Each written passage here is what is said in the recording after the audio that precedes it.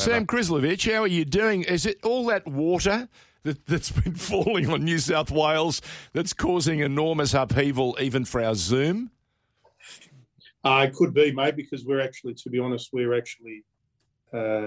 close to the office is very close to the land, sadly, that's been flooded in Camden and surrounding areas again. How tough has it been for a great many of the areas around you? You're right in the middle of it, from what I can determine. Look, it's obviously we know a lot of people in the area personally, and we met through the years who have been flooded for the third time in 6 months, George.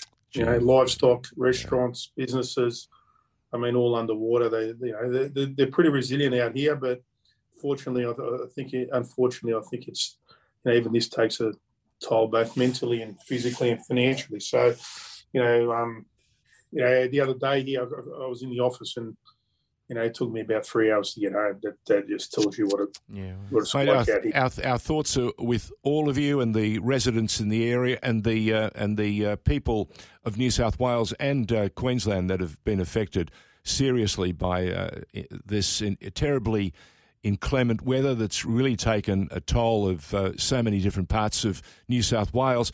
I can't believe the pictures. I'm a New South Wales boy, eastern suburbs, western suburbs throughout the years.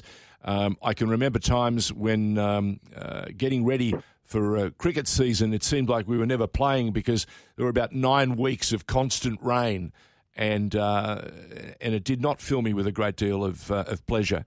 But to see so many people really struggling, and as you touched on, in real strife, we can only hope they get the support they need, both from state level and federal level.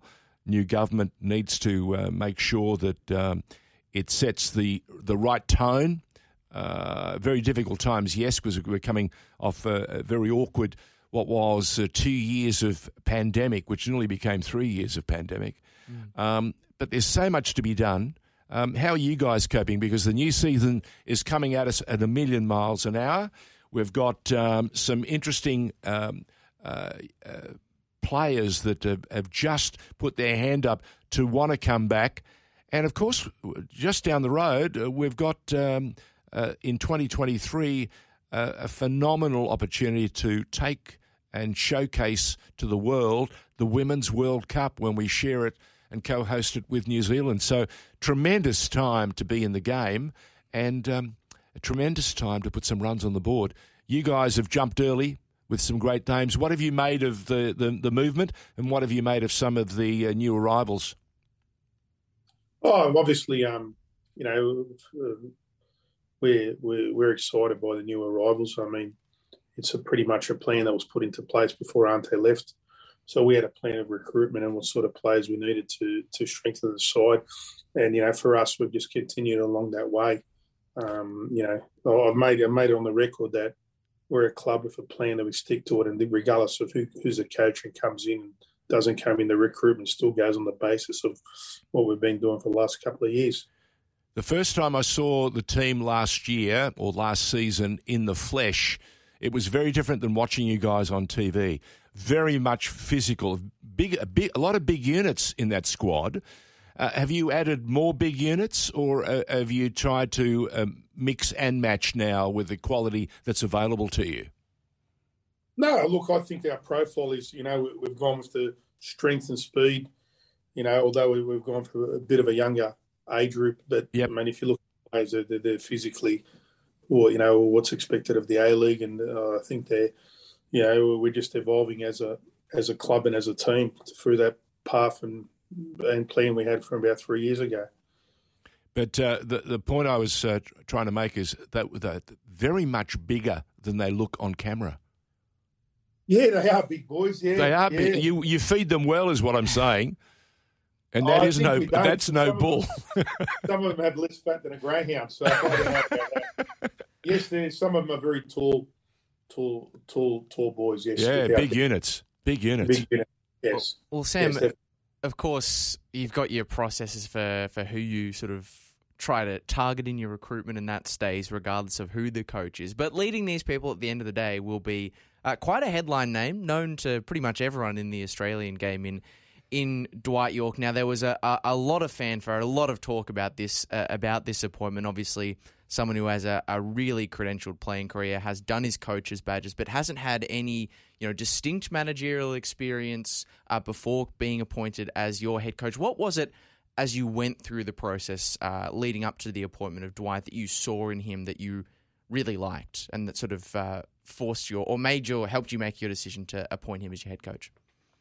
Well, there's a number of things that go into making a head coach. Firstly, I went and talked to a number of Aussie coaches, and before we proceeded to look at overseas coaches, and quite frankly, I personally wasn't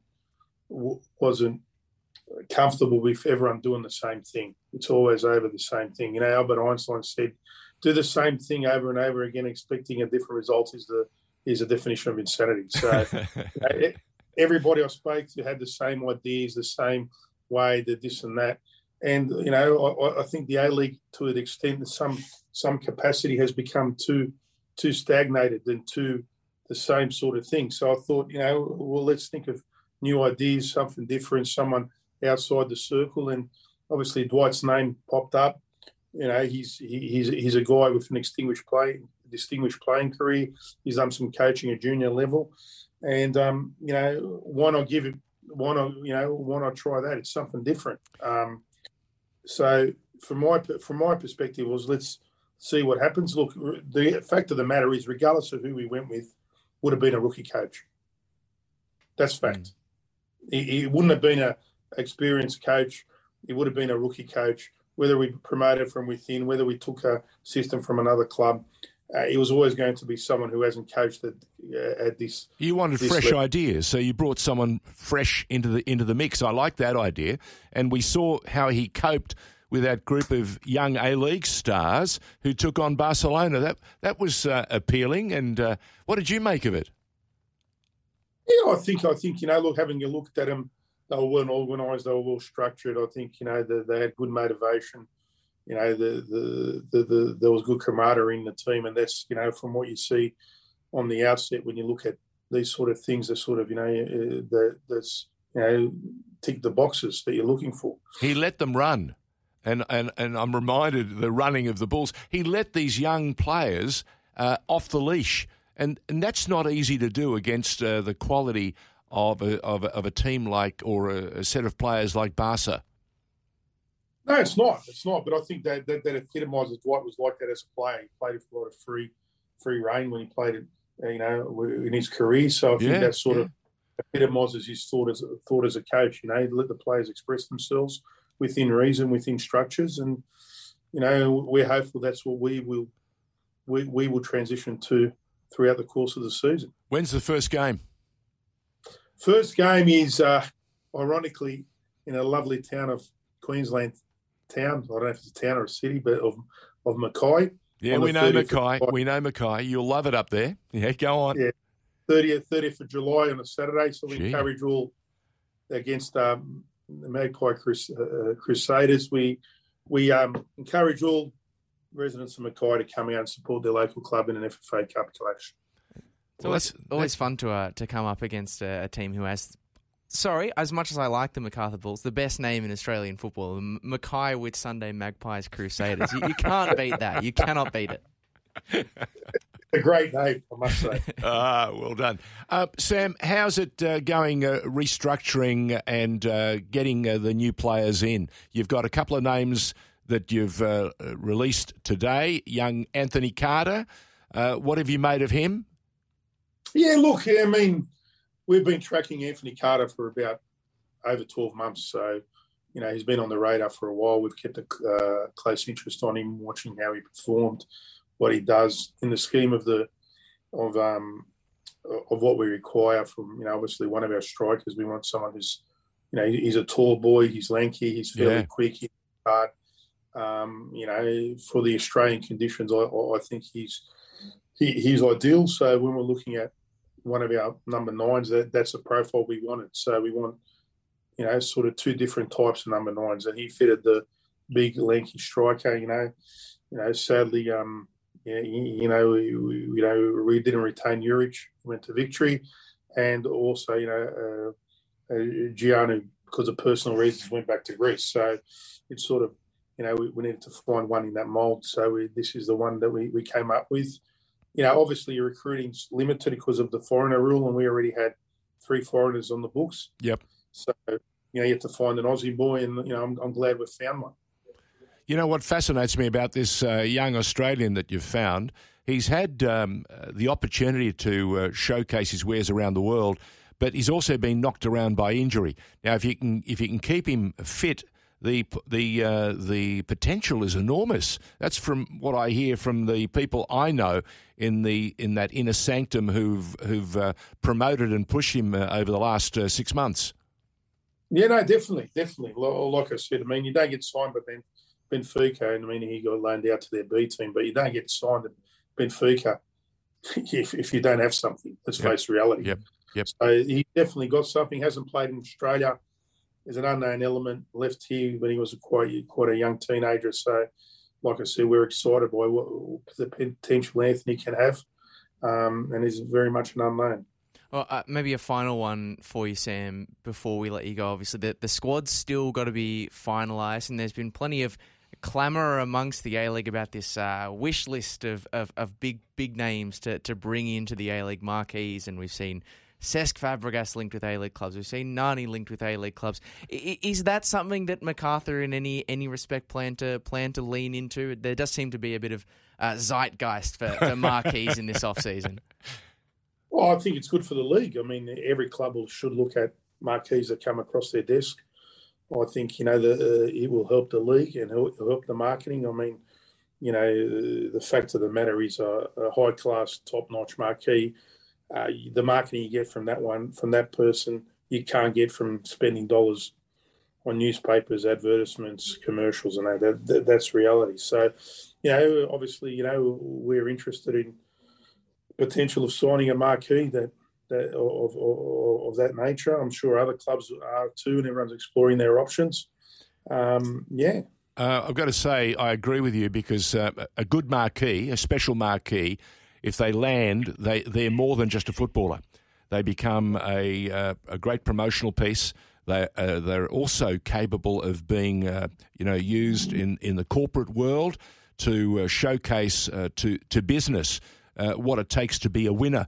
I saw with David Villa and when we had Damien Duff here at Melbourne City, we had calls on him almost every other day by business wanting to join them, for lunch or for a brunch or for a morning breakfast, just to talk to them about what it takes to be a winner. So you get the right marquee, you get more than just a player, don't you? That is right. I saw the effect on personally when my 8-year-old daughter at the time who didn't know any footballers except maybe Sydney United footballers that she used to go watch on a Sunday, but she no A-League footballers. And then when Del Piero hit, she knew who Del Piero was, and she wanted a Del Piero jersey, and she wanted to go watch Del Piero play. Yeah. See, that's what it is. That's the drawing power, the magic. Sam, we're going to talk to you. We're going to draw on you throughout the year, if you don't mind. We want to make sure that we give all the clubs of the A-League every possible chance to get their message across and to their fans, to tell them what's going on and to keep them busy. We understand the difficult times at the moment in New South Wales. We wish you all the very best and good luck. We'll be monitoring what happens in Mackay. Thank you. Thank you very much.